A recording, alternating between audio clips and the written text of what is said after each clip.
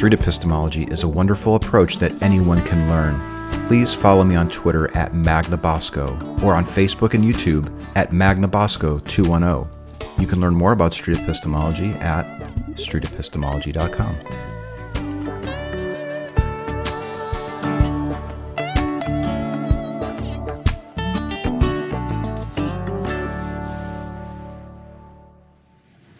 Here's my epistemic justice person coming.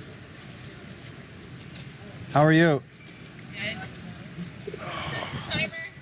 I beg your pardon? Is it setting the timer? Only if you have time to talk. Okay, let's go. 4 minutes. 4 minutes? Are you going to hold me to 4? Because it's such a complicated topic. It is, but these are 4-minute segments. I know. But usually we hit the 4 minutes and the person wants to keep talking. Are you okay if I continue to record? Sure. Okay. Here we go. There we go. I appreciate you coming back. Yeah. If I remember right, we were kind of in the midst of a conversation. We were getting into equality, epistemic justice, this idea of if a marginalized group thinks that something is true, if it's their story, then it's true, perhaps. We can get into that. And then somebody came up and found our conversation interesting and kind of threw it off. And then the timer beeped and then you had to run. Yeah. So I guess we can...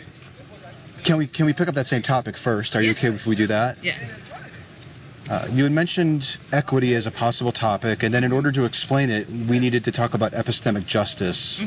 Well, because equity is a broad umbrella. So we can apply equity to epistemic justice, equity to professionalism, equity to access to resources, so I specifically talked about it in an epistemic justice. Okay. I think the epistemic justice topic caught my attention more, perhaps, than even the equity part of it. Although maybe we can't even discuss the epistemic justice part without the equity. I'm not sure. Well, epistemic justice would be equity, but there's a clash of epistemology, so I don't see how we could ever reconcile the two. Because if I make the statement, the scientific method is in of itself a pseudoscience, if you find that statement to be like, whoa, that makes me uncomfortable, you are operating from within the dominant epistemological standpoint, where other native and indigenous epistemologies, ways of learning and thinking and understanding, have their own scientific methods, as we would call them. But we completely... Different methods. Yes. Do these different methods bring us all to the same factual truth of the matter? Well, when it comes to... This is the problem with education as we know it, because what we have been fed and given in our K through 12 is this history of the founding fathers and this white history.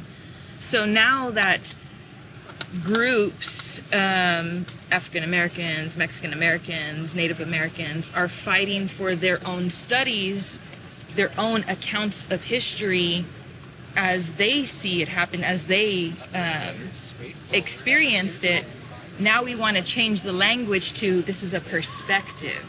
This is another person's perspective.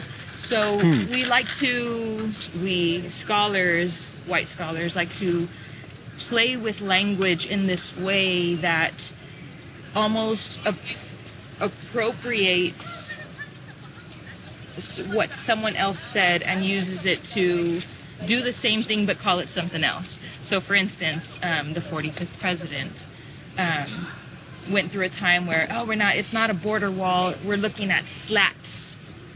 Okay. He was like, don't call it a border. We're not looking at a wall that's old. We're looking at steel slats, as if it wasn't the same end. Okay. So now it's like they change perspective. So where I am an advocate for epistemic justice, specifically for Mexican American studies,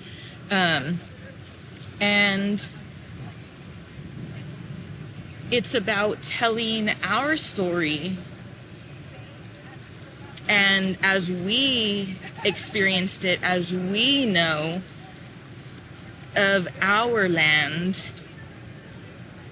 where before Texas was Mexico, even before that, because there were this specific region, the borderlands, is a twice colonized place. We were colonized by the Spaniards and then by the Europeans. So to stay focused on epistemic justice, or this idea of potentially different methods, there's what one might say is like the current prevailing scientific method that may or may not be argued as sort of originating from white people. Am I understanding that right? Well, and then there's another. Can I just finish this one thing? And then I think there you might argue, or other people might argue, that there are different methodologies that people will use to come to conclusions besides that one. Is it your position that they're on equal footing for bringing us to the truth? Or is one better than the other, more reliable perhaps? I take issue with the word truth. Can we get into that? Sure. What definition are you using for the word truth, and then why are you having issue with it? So what's your definition of the word truth? Well, my definition, I don't think I would use the word true, like I don't like using the word normal. I really try to operate from a non-binary understanding, whereas the majority of people do. That it's a yes or a no. It's a normal, abnormal. Listen to the language people use. It's all rooted in a binary, and that's the thing. Within Native and Indigenous epistemological understandings, their binaries don't exist. They don't push you into boxes. You are dual. You are a duality. So could you come to say just a tad so I get you in the shot? I want to make sure you're in the shot. Let me understand. So I carry this box of candies around when this idea of truth comes up, and some people do view it as binary and some people view it as something else. And my question to you is, would a Native American or anyone else, would you perhaps even look at this box of candies and say that it can both be even and odd number of total pieces simultaneously? Well, how would you go about solving that question, whether the total number of pieces in this box is either even or odd? Would you agree that it's one or the other? No, I wouldn't, because again, you're operating from different understandings. You can count them, we can count them as we know numbers to exist in a sequence. Yeah. We could count those and say there are definitely 35 pieces in there. Okay, great. The Aztecs had the Nepuhuansintsin, which is an entirely different understanding of how numbers work. That would go, it's almost like too advanced. I don't even get it, but there's this teacher at high school who, she doesn't just bring in Mexican American studies specifically for one lesson plan. She operates her entire curriculum based on Maya understandings of mathematics. To bring this to your definition of the word truth, then, how would you look at this box of candies? It's understandings of experience. It's understandings, it's understandings of experiences from perspectives. Like, it's not, is it true that the Europeans conquered this land? Yes. Is it true that they came into Mexican territory and completely disregarded a treaty? Yes, those things are true. But that's not the truth that we're taught in school. So you can ask anyone who's not into these critical studies, what we know as truth is not true. It's their narrative. Okay, narrative. Their narrative. Is your position that a person's narrative, particularly if they're from a disenfranchised tribe or community of people, that the narrative supersedes truth? Yes. Or is narrative truth? Or is narrative better than truth? Does it supersede it? Narrative is very important to upholding colonial legacies. Narrative is important. We celebrate the Alamo. You can have your your class rings spend the night in the Alamo for some special ceremony, because the colonial narrative that we have been fed is that Davy Crockett and all of them and the whole, Alamo thing.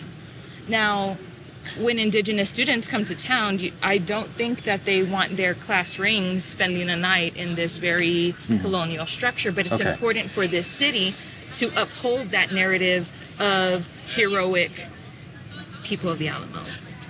With regards to this idea of a narrative and then truth, rather than getting hung up on specific examples, if it's okay, I'd like to keep it really simple. If there was a narrative, if there was an Indian narrative that says, whenever you happen to approach a man with a box of candies, the total number of pieces will always be even. I know it's a silly narrative. If there was a narrative like that, would it mean that it was factually true that whenever you approached a person, a man, and he had a box of candies, the total number of pieces would be even? Would it make it factually true because of the narrative? But I don't like truths. It would depend on what epistemological standpoint you're coming from. That's where we have never, ever, ever have found common ground. When Montezuma's men were approached by Hernan Cortez, when he hands Montezuma's men a Bible, and Montezuma feels he's king, like, what is this? This means nothing to me. And Hernan Cortez is like, oh my God, it's the Holy Bible. He disregarded it because he didn't understand the meaning in which the Bible meant to him, just as Hernan Cortez didn't understand the meaning of coming to a king and handing him a book. Okay, that's a good example. So let's say, we have two competing holy books, or let's say we even have two competing narratives. They're competing epistemologies. Yes. So if we had a competing epistemology for the total number of pieces in this container, and there's a narrative that says whenever you encounter a man and he's holding a box of candies, the total number of pieces will be even. And then there's a competing narrative that says the total number of pieces will be odd. How do we resolve do you even see that as a conflict? Would one of the tribes be correct and one of the tribes be incorrect? I don't know, because there's many different nations, it's not... Which narrative should win the day? I don't know if either one should win. They both win. They're both systems of understanding. Would they both be factually true in reality about the situation? It would be up to whoever wants to stand as the authenticator of facts. It would be for that person to decide. Is it conceivable that a representative of each tribe could sit down and count the total number of pieces to see which narrative corresponds with reality? They have different realities. They come from different... They have different narratives. Yet, if we sat them down, they would probably count the total number of pieces the same, I would think. It depends on how they're conceptualizing what equals one. Does this piece equal 1, 2, 3, 4? Right. Or is this one because it's a whole? They might bind them together as twins, and that's one piece. But we could even maybe look at it a different way. Which pieces block the same amount of light if we were to shine a light behind it, or if we were to put them onto a scale or something? We could probably come up with some standard with which to compare the narratives to see which one reflects the reality of the situation. Well, we have come up with that, and it's called the numbers as we know them today. So my best friend has French toast waiting for me, so I'll be looking for segment 3. Would you like your second segment? Yes. Okay. And just so you know, I don't want you to feel obligated to be coming back for these. Just so you know, but I really enjoyed the talk. Collection. Okay. All right, see you next Take it easy. Bye-bye. and she's off.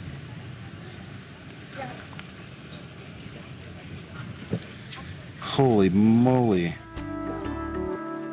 The Street Epistemology Podcast is a production of Street Epistemology International. You can donate or learn more about this nonprofit organization at streetepistemologyinternational.org. The views, guests, and topics expressed here or not expressed here do not necessarily represent those of the organization.